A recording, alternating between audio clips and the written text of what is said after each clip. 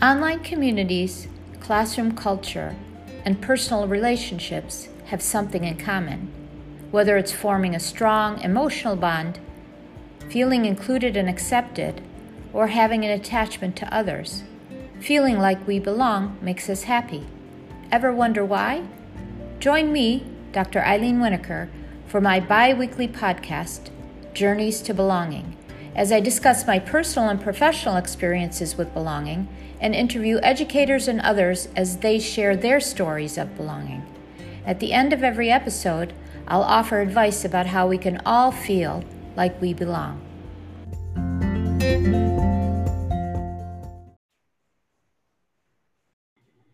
Hi, everybody, and welcome to another episode of Journeys to Belonging.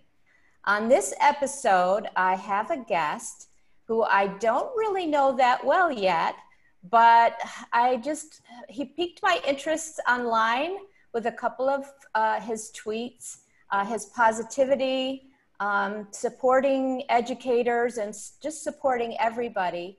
And I said, I need to get to know him better. And so I reached out, and I was really lucky because Justin Nolan said, yes, I'd love to be on your podcast. And I so appreciate that, Justin. Thank you so much for saying yes. Happy to be here. I appreciate you having me on the show. Anytime to be able to connect with other educators or people that like supporting other people's goals is something that I really appreciate. So thank you. Yeah, that's great. So I didn't really say much of anything about you. So please tell our listeners a little bit more about you and your background. Sure. One of the things that I'll preface with is that 2020, my word of the year has been clarity, because as a creative educator, I find that I can go in so many different directions that oftentimes the content that I put out or the messages I'm sharing are confusing, right? And I think there's a big push in the world of online business and social media to really niche down and have a clear niche. So I've struggled with that over the years, being able to be fully myself, which is random and shares a lot of different ideas, versus having some clarity. So I'm getting better at this. But essentially, the way that I like to describe what I do is I'm a teacher by trade and vocation, and professionally speaking, I teach high school grades 14 to 24 in what's called care and treatment schools here in Ontario, Canada. And, but that vocation carries me into what some might consider a side hustle or the online business work that I do. And I like to teach through podcasting, blogging, and vlogging, all across those platforms and across my day job, with the idea of helping people learn to follow their dreams, not in a woo-woo-y esoteric sort of way, but being very pragmatic about it and helping them put steps and systems in place to achieve those goals. Yeah, that's really awesome. And we'll get into some of that because I've looked on your website and read back to some of your other tweets and gotten to know you a little bit better, just for some background. So Justin, the first question I like to ask all my guests is, if I say the word belonging or feeling a sense of belonging to you, what would be the first things that would come to mind? I think if I picked a word, which might be neat, is the idea of hope, and how for so many people who struggle with goal setting or achieving things academically, or even in terms of their own emotions and mental health, having a sense of belonging, no matter how small or big, gives people hope that things can really become more positive for them, and they can feel more successful and build confidence. When I think of belonging as well, I go right to the concepts of attachment theory when it comes to parenting or being a teacher. I can't think of any better thing to focus our time on than helping people develop attachment to their sort of authority figures, their leadership figures, their mentors, their role models, whether that's parents or teachers. And I think that in this current time, I'm sure you like your podcast to be evergreen, but the idea that COVID, it has really changed the way that we have to approach a lot of things in different parts of the world, should be a time to reevaluate what our priorities are. And I think making people feel like they belong should be our number one goal in everything we do. Yeah, absolutely. I mean, I started on this journey, like I had mentioned before we started recording, about a year ago, just looking at my own life and why I felt comfortable in Buffalo, New York, where I grew up, and also in Kuwait, where I've lived for over 35 years. And that sort of transitioned as we went into COVID and all this everything that's been going on in terms of education and everything else, because it's such a traumatic situation. And so it started thinking and learning a little bit more about belonging. So, but that's really interesting, the word hope that comes to mind. You're my first guest that mentioned that. And I hadn't ever made that connection, but it's so true. And the way you couched it is really, really important, is that if we look at belonging, if we have that belonging, we have that sense of belonging, we really feel like we have that hope for the future. And it's really hard to have if we don't feel that secure network around us. So I wanted to ask you, just to get into your background and the work that you do. Your current work is in mental health area, needs support. So what does that look like in practice? What are the kinds of things that you do? And has the current situation, which I imagine it has, but has the current situation changed what you do or changed the way you do it? In terms of the day job of being a teacher? Yeah. Before I forget, you'll have to remind me someday to talk about Kuwait offline, because my roommate from college was from Kuwait, born and raised, and came here to Canada. So that's kind of the interesting opposite. Oh, wow. Yeah. Yeah. In any case, when it comes to teaching for us, like most teachers, we're part of a union. So as a collective agreement, when a decision gets made to have teachers removed from the classroom, we fall into the group of we're going to be removed as well, too. Oh. But to put some context into how it looks for us, our classroom max sizes are 8. And even a classroom of 8 to 12, which would be like the absolute max, is pretty high. Like our classrooms have very, very small sizes. Some of them are even bedside, 1-to-1. A lot of our classrooms end up being 1-to-1 scenarios. So in terms of ratios around coronavirus or legalities with public health, in theory, we could have probably kept teaching, but because we're part of a collective agreement, and we're all teachers, we left the classroom too. And so our teaching has been online to the best of our abilities throughout. If coronavirus impacted any classrooms at all, I would say that ours were impacted very highly, to the point where a lot of our students just didn't access school since March to now. But because of the schools that I work in, the focus is on the things that you've brought up in terms of sense of belonging and attachment. And they have practitioners and professionals who are supporting them with those goals throughout the whole time anyways, right? And so they've really tried to double down and focus on that stuff, because our students haven't left. Like, they're in hospitals or jails or addictions facilities, crisis units. Yeah. For them, in terms of their day-to-day, they haven't left. Our teachers haven't been able to go see them, which is too bad.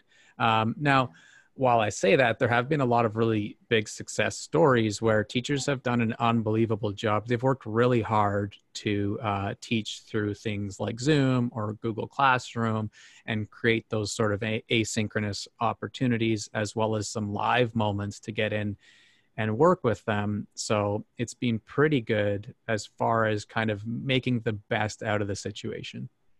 Yeah. Yeah. So let's talk then a little bit before, what would your day have looked like? You would have obviously been going into those facilities, possibly one-on-one. And what are the kinds of things that you do to support these very at-risk students? Yeah. So my personal position, and I'm of the 50 teachers we have, I'm the only one who does this role. It's cooperative education and experiential learning. So my goal always is to connect with these youth, build trust, and support them in identifying what goals they have, and then either getting out into the community to practice these goals.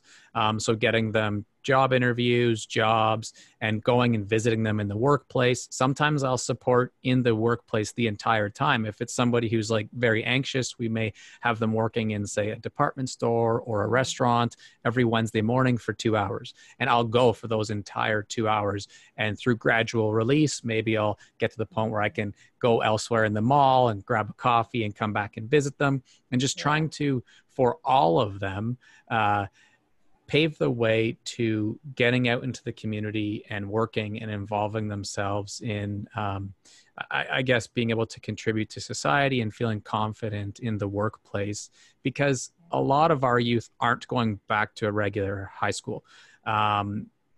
They may go back to an alternate situation, or they may do some online learning themselves, but in many cases, they're going straight to the workplace. And so it's helping make that connection for them. A lot of times they can't even leave. So for example, one of our units, they always stay pretty specifically 3 months. It's 3 month stays, and that's for severe addictions. So they're trying to get to that recovery stage.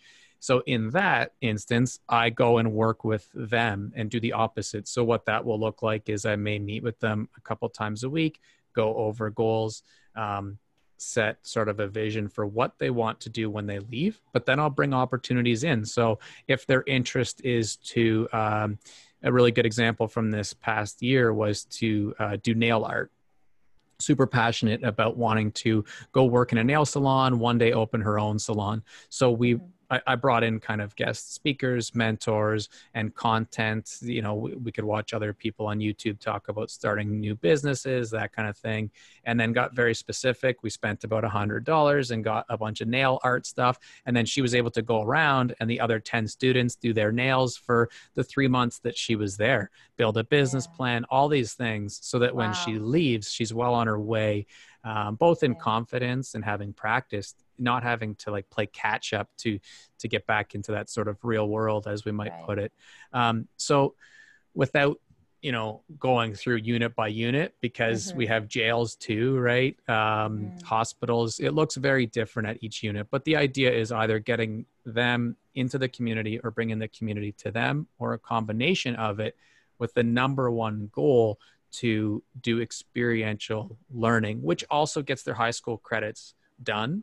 And and the last thing I'll say about that is that I really focus on identifying what their true interests and passions are, which takes us probably a few sessions, because you're breaking down a lot of barriers and removing a lot of the things that have gotten in the way in terms of them having confidence to even pursue those passions. They think it's unrealistic, right? Right. Yeah. And possibly even have had people in their lives telling them that they can't do it, they shouldn't do it, they're not right for it, or whatever. So overcoming those kinds of ideas about themselves that they've built up because they have those ideas, but other people have also contributed to that. So yeah, that's really amazing work. And so you mentioned a couple of things: the connection that you make with them, which is the trust that they begin to establish with you, and also the consistency that you have with them, and creating those safe spaces, especially if they're going out into the work world. All of those things are just so important for them to even think about, even start to get that self-confidence, right? For sure. I think one of the interesting things about that is that it's underrated in terms of how quickly it can happen too. I can't count the number of times that I've gotten, a call from a parent or a teacher who says, well, I don't think my student's ready for this. And my mindset is that every student's ready for it. Like, in the sense that, and I work, like, to put context to that, like, work with youth who are maybe freshly serving or waiting sentencing for like homicide or manslaughter, or people with severe suicidal, homicidal tendencies, or schizophrenia, like very severe addictions too, like, nearly died from overdose. And I'm just meeting them very soon after, like these very, very, as close as it gets to end of life scenarios. And because of the approach that I take, focusing on trauma informed teaching, I can do that the first day afterwards. And if you have the intuition to know how to build trust with youth, and then it can happen very quickly, and they can feel safe and confident in taking their next steps. Sometimes it does take a little while, but going and not focusing on opening a textbook or giving them a worksheet to fill out or asking them a bunch of questions, but going and you can figure out pretty quickly that they like painting. And so maybe you end up, they don't know it's head fake learning, but all of a sudden the two of us are painting something. And then from them, right? I think that's the most important thing when it comes to building trust in a trauma informed way, is that they drive everything. Yes. But very quickly youth open up and start driving. I used to do this with my uncle or whatever. Like, it's just these conversations start happening. Or maybe you go do a photo walk because you know that they like photography. So you bring a camera in and engage them in something they really enjoy doing first. And slowly, but relatively quickly, those walls start coming down. They start opening up. They build trust. And then you can start being able to set goals. Yeah. And the thing is, children who come out of those traumatic situations, who have, been confronted with these kind of really dangerous situations or difficult situations, have a real problem with seeing past that, I would imagine. And so having somebody really listening to them, talking about, who really speaks to them and really just sits and listens like you're doing, to things that are important to them. It's possible that they've never really had that kind of person in their life to be able to do that, or that it's been a really long time since they've had someone who's been able to do that for them. So that's really amazing. I have a question about the trauma informed, but I'm going to leave that for the advice part at the end. Sure. I want to talk a little bit about your, I don't know if you would call it new project. You can tell us whether it's a new project or not, Momentum, which you started, and I know that you have a first cohort that you're working with. I'd love for you to tell us about what Momentum is and what gave you the idea, how it got started, and how it works. Yeah, well, for one, I see a poster behind you, Practice Reckless Optimism. Yeah. And I like that because I think it's so important and valuable. I grew up living in a funeral home at one point, and something that for me was very difficult, but paved a matter of perspective that I think is unrivaled. Like, it's something that's opened up the ability for me to be successful in helping other people develop that level of optimism, right? Wow. But I do think that when we're overly positive or optimistic all the time, that some other people take it to think that they're not operating efficiently, or that if they're not happy or if they're not enjoying every day because they only see me post optimistic quotes and optimistic videos and these things, that they think that that's sort of wrong. And to your original question about what Momentum is that overall, what I wanted to get across was that that's all we can really do is build momentum towards our goals and towards our ambitions. And that's really in life the only thing we need to do to feel vitality and meaning and purpose, and these things that help us live a more optimistic, positive life.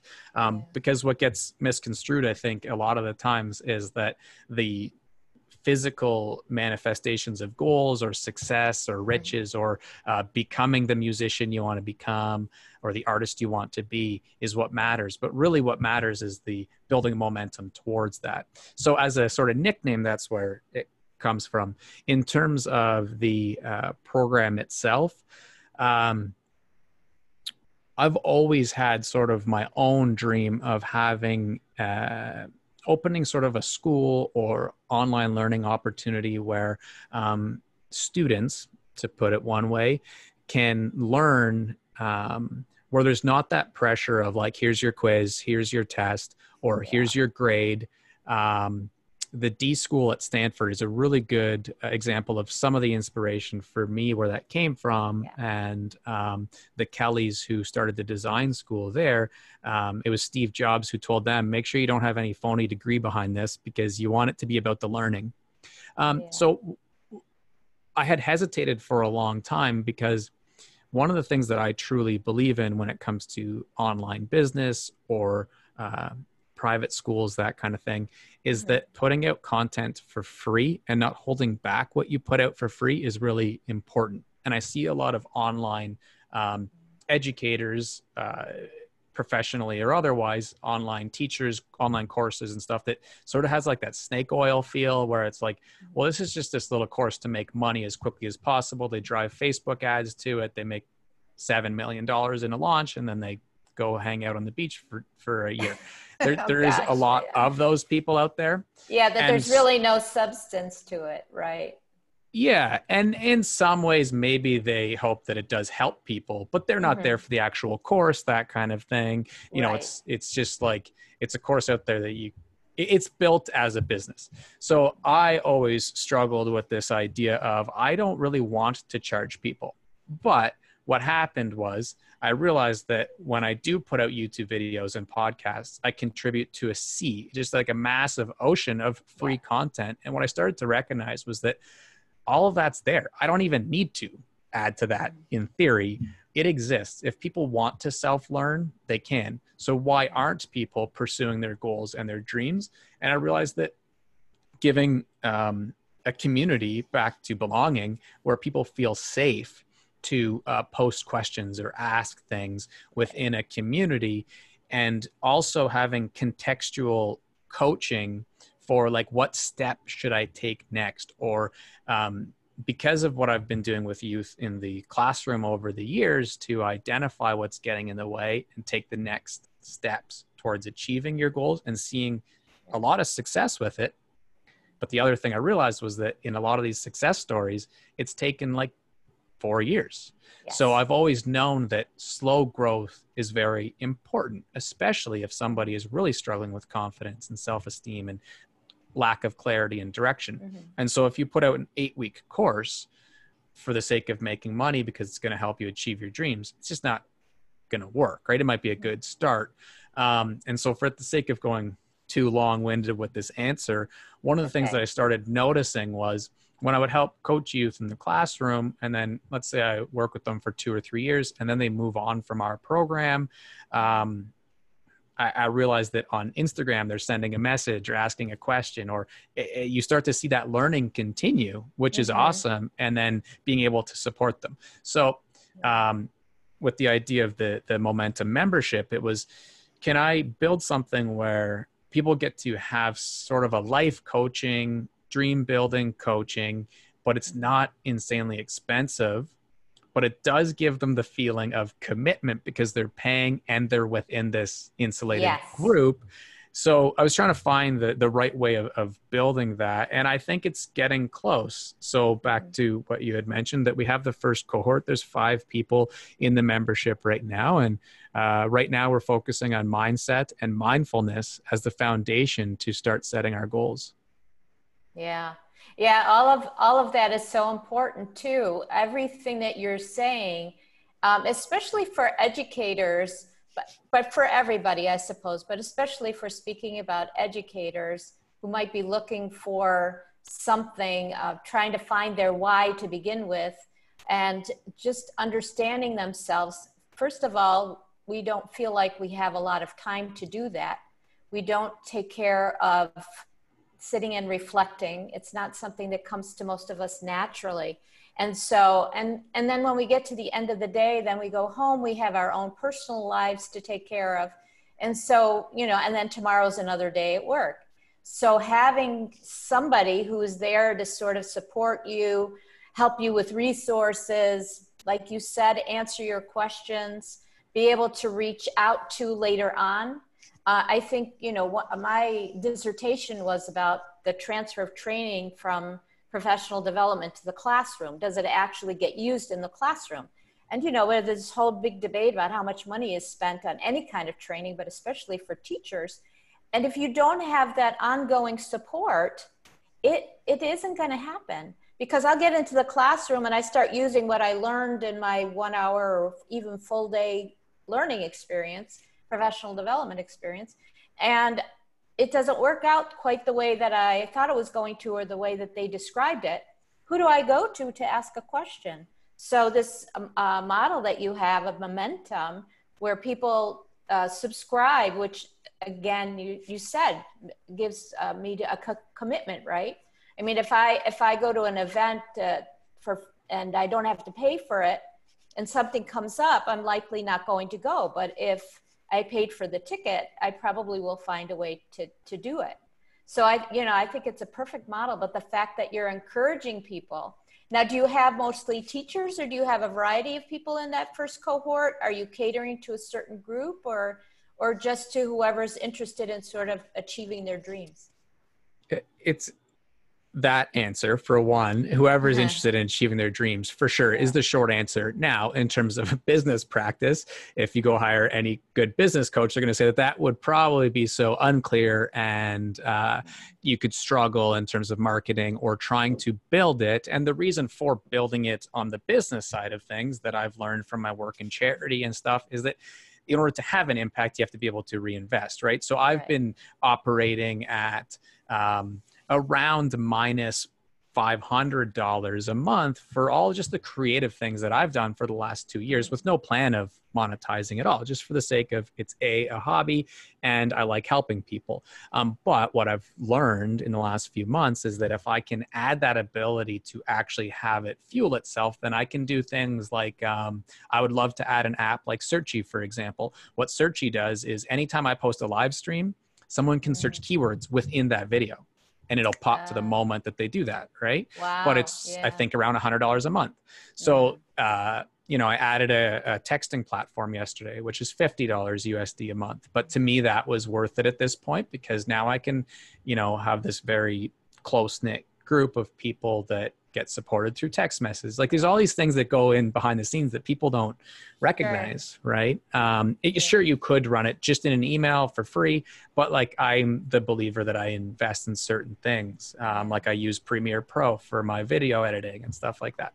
In any case, so it is anyone, and who we have so far is really a mix of people. And one of the things that I believe strongly in, while it may not be a good business idea, is staying true to your values in life, because, the money will come anyways. And so one of the values that I have, and it goes back to one of the learning gurus that I love, is John Taylor Gatto's work, and the idea that, or Ken Robinson for someone a little more modern and new, the idea that we don't learn in batches based on the year that we were born, and that has nothing to do with the point we're at on the learning curve, is fascinating to me. Also, being able to have an 18-year-old give advice to a 60-year-old is just really neat to me.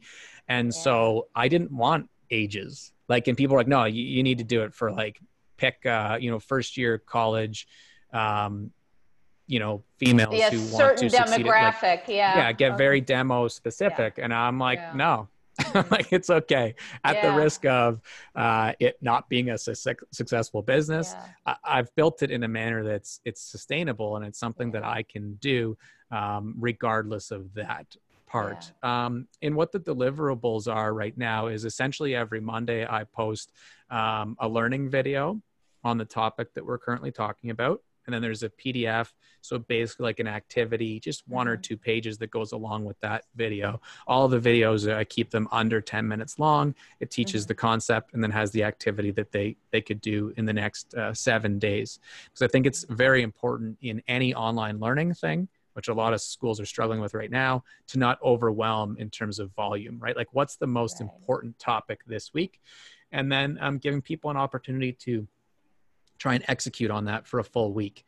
So that's kind of how the style of it goes week to week, but then there are more macro things. So on the last Thursday of the month, we'll do a question and answer period. So I'll just go live in the group, and then people could come on. And if it takes us 3 hours to answer questions, I don't care. We'll just go, it's once a month. We do that. Awesome. Yeah. And then the next month is what's called a brainstorm session. So we'll do that in Zoom.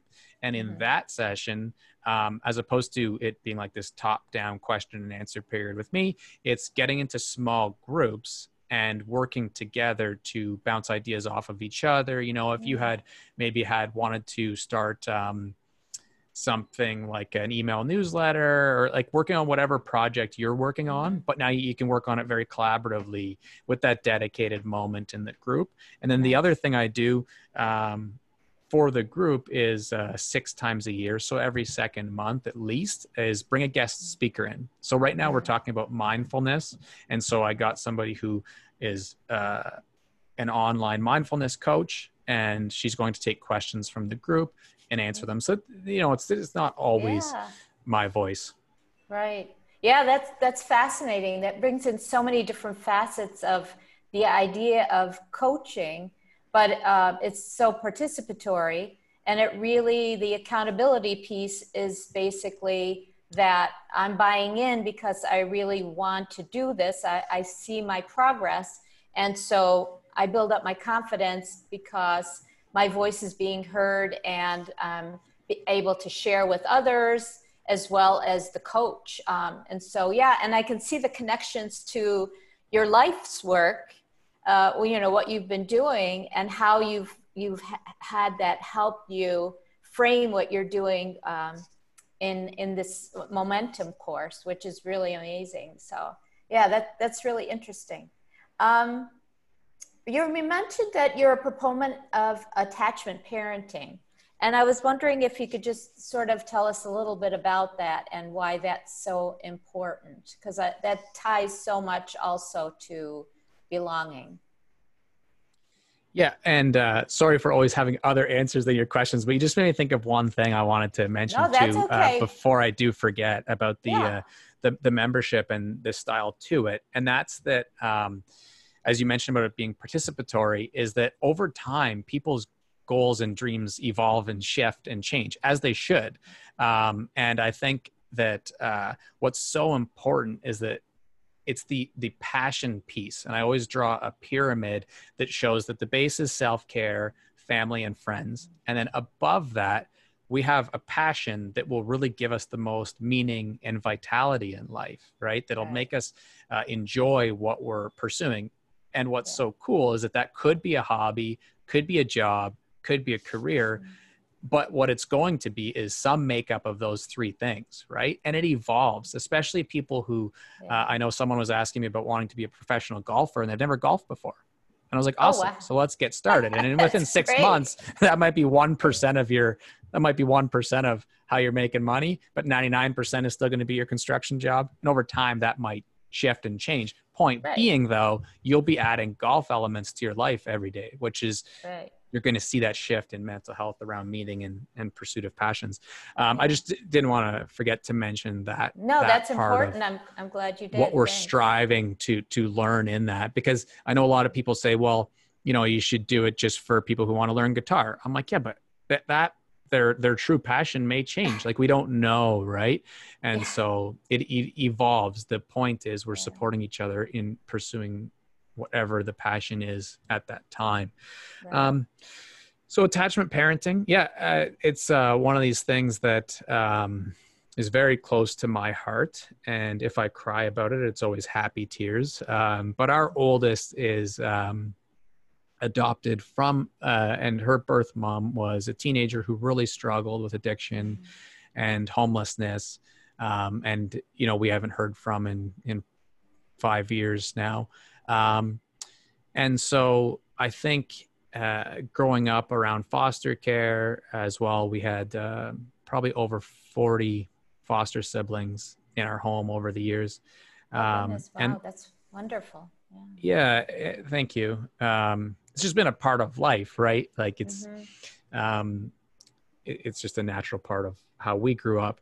And so then the work I do now as well, seeing it in our school, for example, with teen moms, in that school, it's really, really neat because their babies come to school with them, and they often stay there ninth grade, 10th, 11th, and 12th. Like they'll be there for 4 years of their high school education. So you get to know both these moms and their babies pretty well.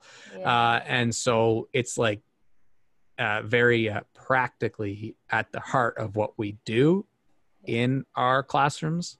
Literally, like I used to teach a course where the mom and baby would be in the class at the same time. And so I think just in that sense, it's very close to the work that I do. But I just know that it's so important to allow kids to feel safe as the foundation to learning. Or I feel strongly that one of the things that ties into all this work is we see t-shirts that say dream big, or posters behind us that say dream big, or put it on pencil cases or kids' shoes, and could go on and on. We see it all over the place as dream big, dream big, dream big. Yeah. Yet so often people can't because they don't feel safe to do it. And so when you have that attachment piece very secure and strong, it opens up the ability to all of these things we're talking about, pursue goals and feel vitality and meaning, and go to bed at night and get a good night's rest, knowing that, you know, tomorrow's going to be an exciting day. Like all those things are recklessly optimistic, but important and possible if the attachment is secure. Yes, absolutely. And we see as teachers, you especially, because you're in that situation with high risk students, but all of us see that with students in our classrooms who have either difficulties at home in their personal lives, or have had difficulties with teachers or others, peers, and who fail to really have that attachment and that security, that safety, and that consistency. And obviously that affects them negatively. And you can't learn if you're worrying about, you know, am I being accepted? Are people looking at me funny? You know, and all of those other things. So, so Justin, this has been really wonderful. I've learned so much, and it's so interesting, all the things that you're doing. I know you've already given us some advice, but is there anything else from either what you've said already or other things that you wanted to give us advice about to our listeners and to me? Well, it's funny. I mean, to not sound too personally cliche, I always use the hashtag just keep learning. And I think elaborating on that a little bit can be helpful for people, because when I say just keep learning, a lot of people go to the brain, they think left brain, even maybe creative brain. But really what the reason for my developing that and starting to focus on it, and if I can tweet it out 1,000 times in an hour, I would, is recognizing that it's also the key to as much mental health and vitality as possible, because we don't know what the results of something are going to be. Even an interaction with a student, for example, you might try an approach and it doesn't work. Or if you're working with someone who people might say have behavioral struggles or struggle with their emotions, and you try something and they throw a shoe at you or tell you to F off. Like, just taking a learning stance all the time in everything we do is really valuable and takes the pressure off of trying to take risks. So I think that's just the most important last piece that I like to leave people with, is that notion that just keep learning is really the key to life as far as I'm concerned. Yeah. Yeah. You know, we talk about lifelong learning. And, you know, if you're going to talk about cliches, which they're, you know, I don't consider that cliche. It's something that we really all should put ourselves in the place of. And I love that's how you know, that's the thing that you really wanted to end on, is that just keep learning. It has more meaning, I think, than just being a lifelong learner, because it really means that every day that I wake up, I think to myself, let's see what I can learn today. And I think that's really wonderful. We all need to have that mindset. And you could talk growth mindset and all of that, but if we just look at the microcosm of what we're presented with every day. The Just Keep Learning is a wonderful hashtag. So I may start using it also. Yeah, please do. I appreciate that. And yeah, and just to go a little bit deeper on that, because I think it is just that helpful to people, is that Eckhart Tolle's work, like The Power of Now, or Abraham Hicks, who talks about the art of manifestation, and not thinking like, once I get the big car or once I learn to play the guitar, then I'm going to be happy. And that's why I'm working so hard. Right. It's like, just come back to the breath, come back to mindfulness, see your thoughts. That all happens second to second if we're taking a learning stance in all of these difficult, oftentimes, interactions. And I think that for me, when I first tried to overcome my own mental health struggles, because, I had a psychologist, was in the hospital, depression, anxiety myself, it just was so hard in the moment. And whenever and whatever clicked in my brain, a big part of it was getting into that stance of, like, whether it's learning about my own emotions or learning about the person who cut me off on the road and is giving me the finger, doesn't matter. Just continually being in awe and learning like a kid would serve us all so well. Yeah. Yeah. I love that. That's, like I said, that's a wonderful way to end. And actually, it's really not an ending. It's a starting point, I think, and it should be our starting point all the time. So, Justin, thank you so much. I could continue talking to you. There are so many other things that I'd love to know. So maybe we can figure out a time to do this again. Where can people find you if they're looking for you? Sure.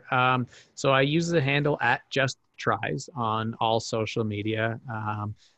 I try to be on every platform. If there's a popular one that people are going to be there, again, maybe counterintuitive when some people say just pick one, but I just like to be present there in case somebody does want to send a message or has a question or wants to chat about anything. So @JustTries in terms of social media, and then our website, justkeeplearning.ca. Is the sort of business website, and then justtries.ca. And so through any of those platforms or websites, you can contact me anytime. That sounds great. Thanks again, Justin. This was really wonderful. You touched my heart. Thank you. Thank you. I really appreciate it. And I'm sure it won't be the last conversation. I hope not. Thanks. Thanks.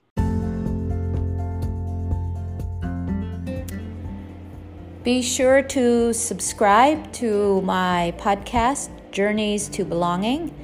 And the next episode will be out in 2 weeks.